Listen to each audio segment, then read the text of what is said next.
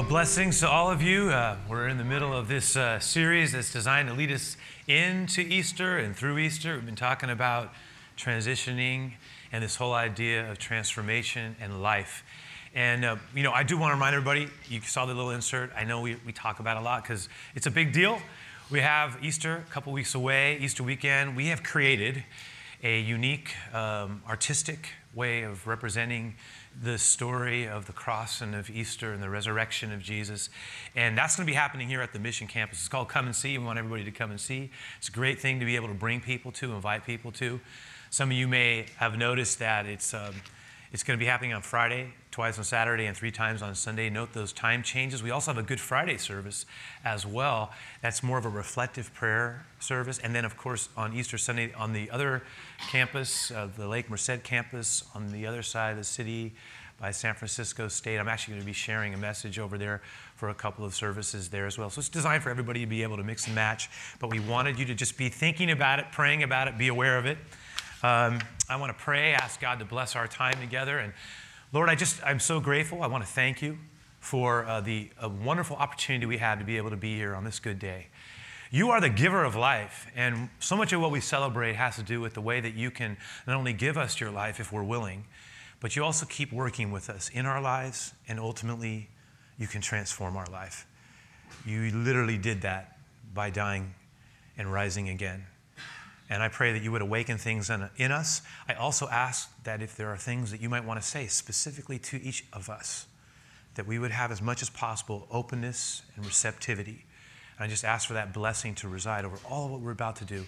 I ask this in the name of Jesus. Amen, God. Amen. So, I want to begin by having us continue this journey we've been making with Jesus. I'm just going to have us start by reading verse 51 from Luke 9. This is an underestimated, often underappreciated, but actually powerfully courageous verse. The 9th chapter of Luke, verse 51. As the time drew near for him to ascend to heaven, Jesus resolutely set out for Jerusalem. Now, again, on the surface, it just looks like a reference that's being made to Jesus going to Jerusalem. But the fact is, we had talked about this a couple weeks ago, Jesus had just been on the Mount of Glory, the transfiguration moment. He understood that this next movement to Jerusalem would be the last movement he would make on this earth as the Son in his humanity before it was broken and changed in his resurrection. He understood everything that it meant. The older version says that he steadfastly set his face towards Jerusalem. And that is huge because for him, it represented his passion. It represented his utter humiliation. It represented the way of the cross. It represented insult and injury and rejection. It would be in Jerusalem where he would suffer, severely suffer. His body would be broken. He would be taunted and spit upon, his body literally broken in pieces at the hands of his enemies and abandoned by not only his Father as he bears the sins of the world. My God, why have you forsaken me will be one of the 7 sayings that are recorded from his mouth. But also by all those people, especially the men that he had trained, invested into, his team, his loyal team, he knew that they would ultimately leave him as well. He would be finally, utterly alone. That's what Jerusalem represented. So when it says that he steadfastly or resolutely set his face towards Jerusalem, it was extraordinarily courageous. There's an Old Testament prophet named Isaiah. He was always talking about the coming Messiah. One of the passages that I put in your handout that is worth looking at reminds us of the degree of Jesus' commitment. Hundreds of years before Jesus died and gave his life for us, this was written. Look what it says, Isaiah 50, verse 5. The Lord God has opened my ear, and I was not rebellious, nor did I turn away. No, I didn't close myself to the path that he wanted me to pursue. I didn't turn my ear from his word. He says, I gave my back to those who struck me and my cheeks to those who plucked out the beard. I did not hide my face from shame and spitting For the Lord God will help me, therefore I will not be disgraced. Therefore I have set my face, I love this phrase, I have set my face like a flint, and I know that I will not be ashamed. There are times where God will ask us to set our face towards something. In my mind, this was an example. Jesus' willingness to go to Jerusalem is an example of his astonishing love and commitment. And it's also a reminder of his commitment not just to us, but to his Father as the Son. Now, we're told something else happens. So, and I want to look at it as well. It says here, look at it. It says that as the time drew near for him to ascend into heaven, Jesus resolutely set out for Jerusalem.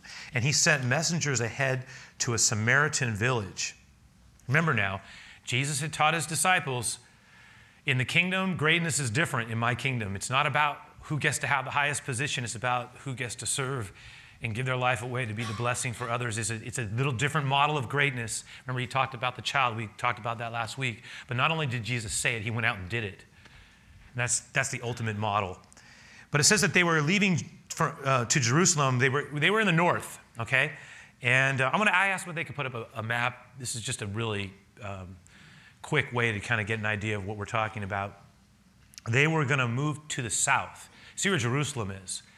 You can see the three areas, the three regions. The blue in the top, that's the Galilee. The Sea of Galilee is there. In the middle, well, the bottom, you can see where Judea is. That's Jerusalem, still there. In the middle, at Jesus' day, there was a region called Samaria. And Samaria was an interesting place because when Jesus, we're told here, sent messengers ahead to a Samaritan village, what we know is that what he was doing was something that was somewhat unconventional for Jewish people at that time. Because there was such, and the only way I can describe it, there was ethnic religious tension between the Samaritans and the Jews. The Samaritans in the middle between Judea and the Galilee did not have great dealings with the Jewish people. They were partially Jewish. They had a hybrid kind of religion that had developed. It had elements of the Jewish faith in it, but they didn't believe Jerusalem was where God was supposed to be worshipped.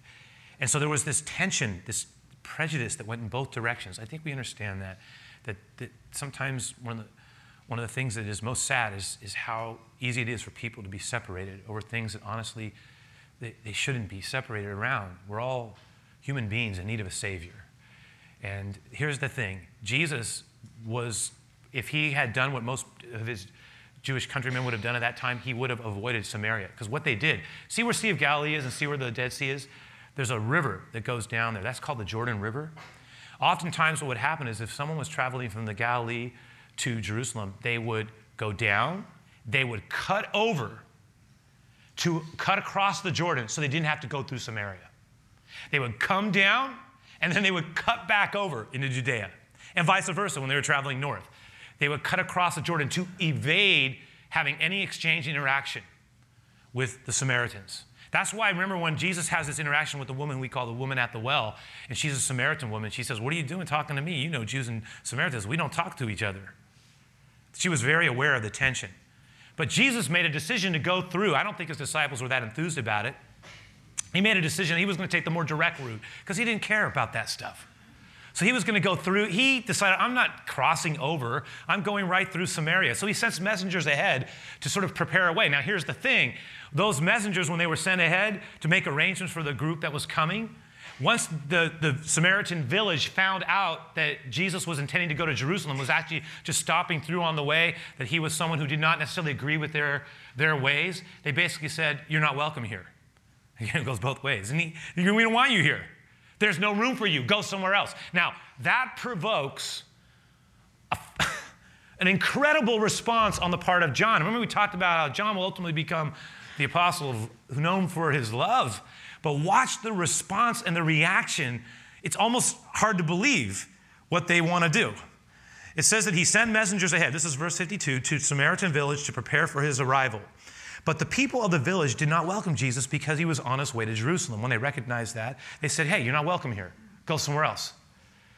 And verse 54, and when his disciples, James and John, saw this, they said, and this is incredible, "Lord," and they were utterly sincere, "Lord, do you want us to command fire to come down from heaven and consume them?" just as Elijah did. Now, first off, it's an incredible amount of faith there, I believe.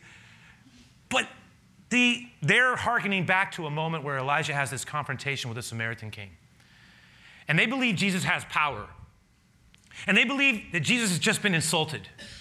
And as a result of that insult, they were on his behalf feeling like something needed to be done. And in their mind, what needed to be done was they needed to be taught a lesson. We'll call down fire. We'll use your power to destroy the village. That's incredible. It's like, what kind of a reaction is that? That's exactly what Jesus says. Jesus turns to them. Look what it says. He turned and he rebuked them. And what he says, you can see it. He says, what manner of spirit are you? What is wrong with you? The very thing that he was going to do was to give, he literally will say it, the Son of Man has come to save lives, not destroy it. After 3 years with me, this is what you're thinking? Come on.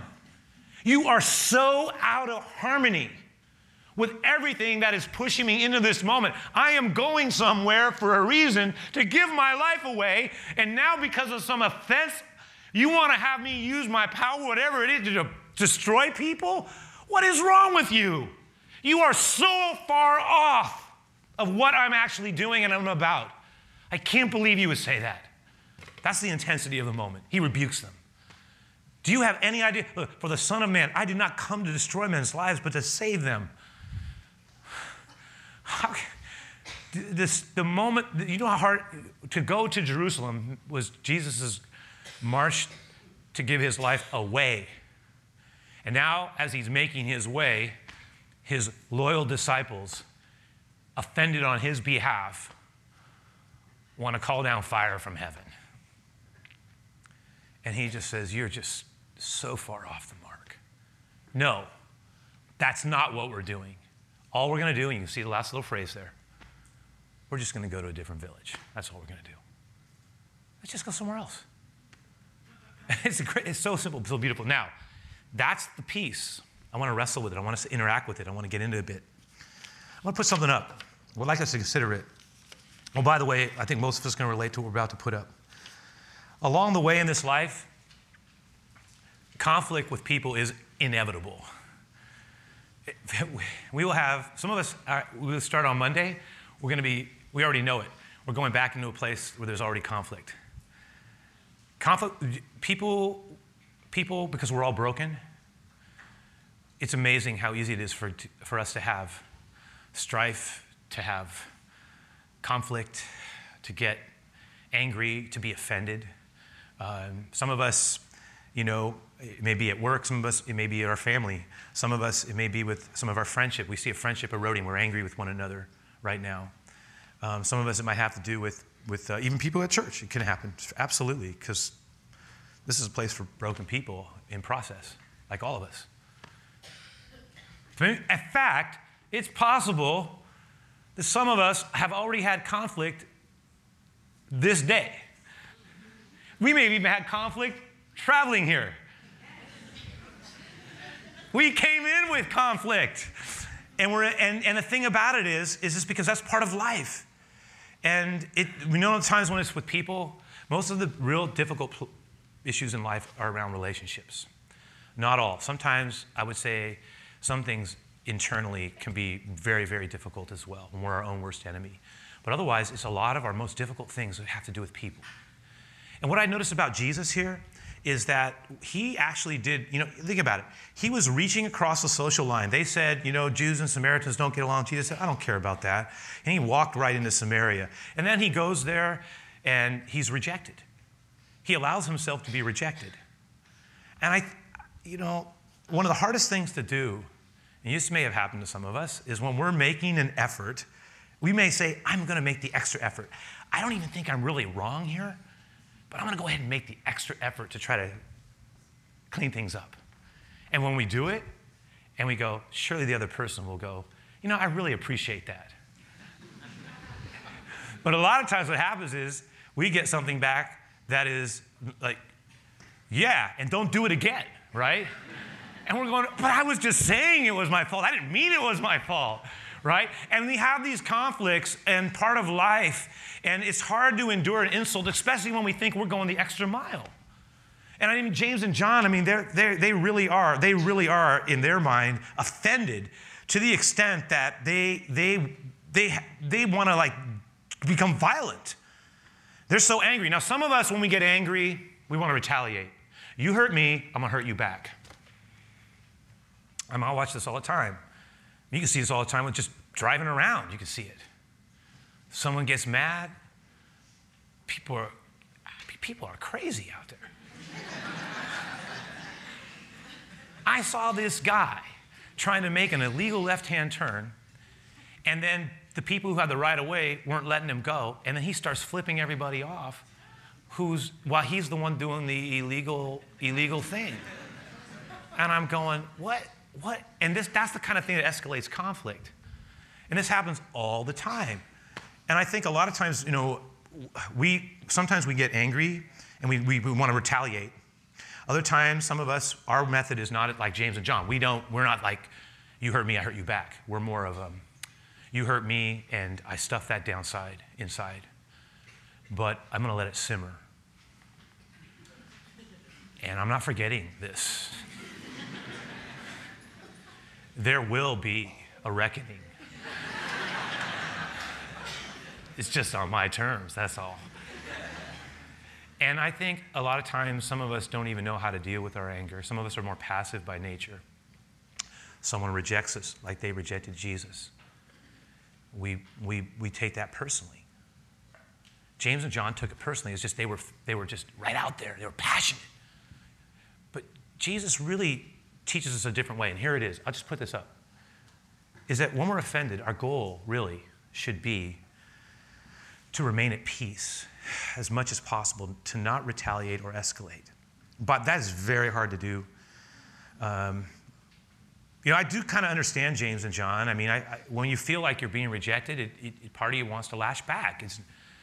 You feel like you're being poorly treated, shabbily treated, and then it's on behalf of someone you love. That also brings out an interesting thing, because in a way, James and John were going, it's not just us, it's what they're doing to you. Do they know what they're doing? You don't reject Jesus.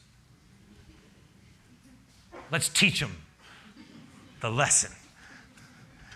And that's when the Lord says, you don't know what spirit you're of. Come on.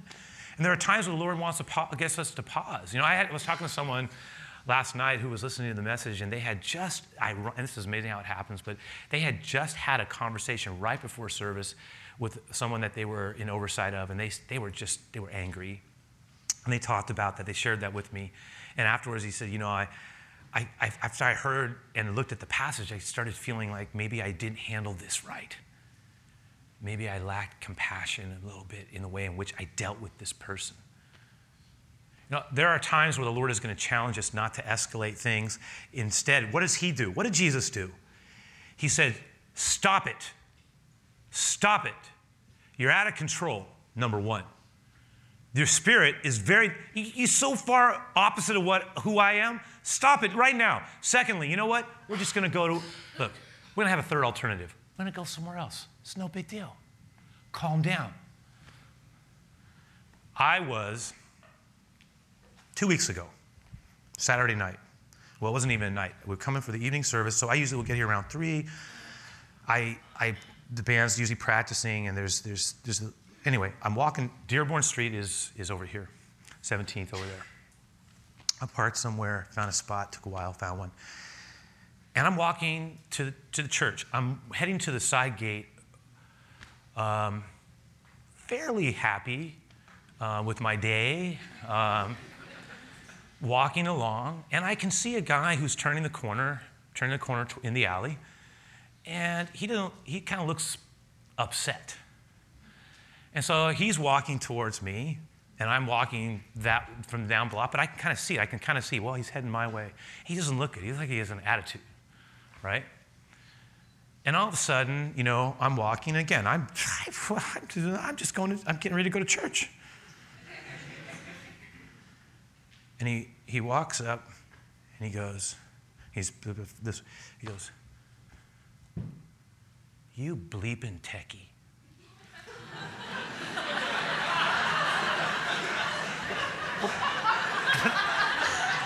That's what he says. I'm like 6 steps from the door. First off, I want to go, just because I'm wearing glasses doesn't make me a techie, man. Come on. Also, I have been in the city since I was born. That's what I wanted to say, all right? So to illustrate the point, so here's this guy, right? I'm not joking. He's like, this is what he says to me. It's like this. What do I have to do with you? I don't even know you. I have no problem with you. Why are you upset with me? And so I wasn't gonna like turn around and run away. So I walked up to him, and not like, I wasn't trying to like be aggressive, but I wasn't being passive either. I walked to him, and then he just stops. And so it's so funny because I had been thinking about this message. So I get there and I go, and then I walk past him. He turns around and he goes, "That's right, man." That's right. You better walk around me, man. I go, "Oh, fire from heaven, come down, consume that." I was so mad. It's like, one, what's my problem? I have no problem with you. And I walk around and yeah, you better walk around. But that's the third alternative, right? That's the third alternative. It's like, go to another village. It's fine, whatever. Fine. Right, I'm the techie, whatever. Okay, fine. The point being is there are these moments, I'm trying to make the point, there are these moments where we get drawn into that stuff. Forget it. If at all possible, let's just move aside. Fine, okay, whatever. I'll go to another village. Okay, you win. All right. I wish I could say, all right. 3, here it is. Question, what would faithfulness look like in our context, in our life context? What am I talking about? Jesus is what I'm talking about. We talk about the commitment of his love, his willingness to push beyond his own desire, his commitment to be how about this? Jesus will not take offense at the insult. He won't take the bait. They insulted you, Lord. We'll just go somewhere else. But Lord, we got to make them pay. They can't do that to you. You're Messiah. You have the power. We're going to go over there. It's not a big deal. His commitment, his willingness to become the offense rather than take the offense. Wow. What does that mean for us? How does it inspire us to face things? How about this? Jesus makes his way to Jerusalem knowing what it's going to cost him. Are there things that God is asking us to make our way towards? What is our Jerusalem? I suspect we have one. What is that place? It's the place where something in us is going to be challenged and something in us may even die, but something else will live. And there are things that God sometimes is trying to call us into, but it's going to require a tremendous amount of courage and tenacity to walk into that. The easier thing is to run away. No, I'm not going. In fact, Jesus will say when he's there, Father, if it's possible, take this cup. There's a different way to achieve this goal. Please, take the cup from me. Let someone else. If it's possible, but nonetheless, your will be done. I will do it. I will to do it. And that whole principle of there are moments where God's calling us into these, maybe it's a season. I hope I can say it right. There are these times where the Lord is calling us to face things. There are times where God is calling us to be courageous in our struggle and not quit and not take the easy play and not just say, well, I'm out of here. He's calling us to take the walk into Jerusalem. But it's not always easy.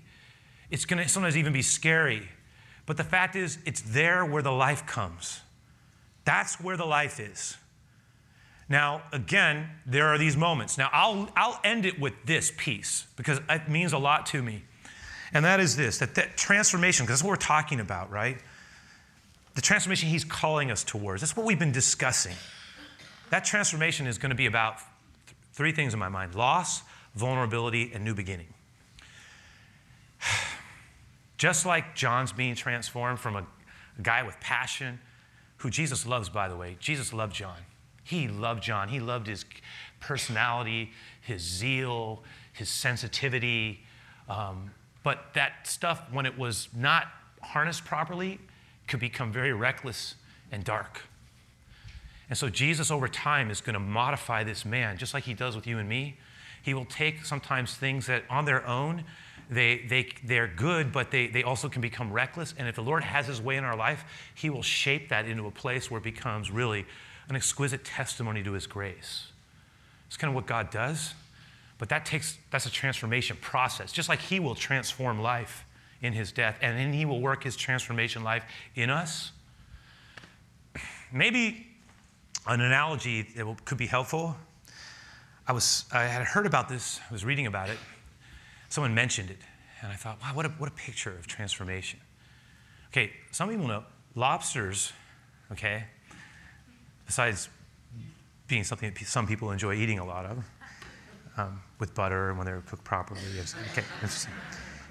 Lobsters are interesting creatures because they have this thing called an exoskeleton, and they get to a point where they can't grow with the skeleton.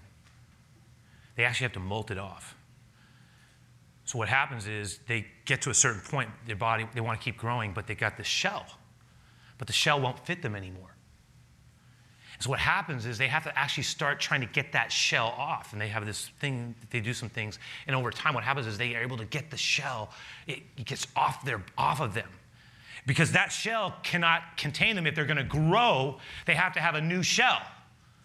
And when they're young, and the more interesting, because that's a lot like transitions in life. And most of the time in the life of a lobster, they go through this a number of times when they're young, but they also go through it at times as they grow older.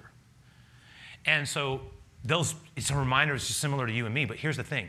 What I found fascinating in relation to transformation. They get that shell off, but their new one isn't there yet. It's not like all of a sudden it goes off and then bang, they got a new one. There's this place where they have no shell. They're vulnerable, way more vulnerable. And they have to be very careful because in that vulnerable place, in between where they were and where they're going, is this place where they're actually more vulnerable. That's like transitions even in our life with God.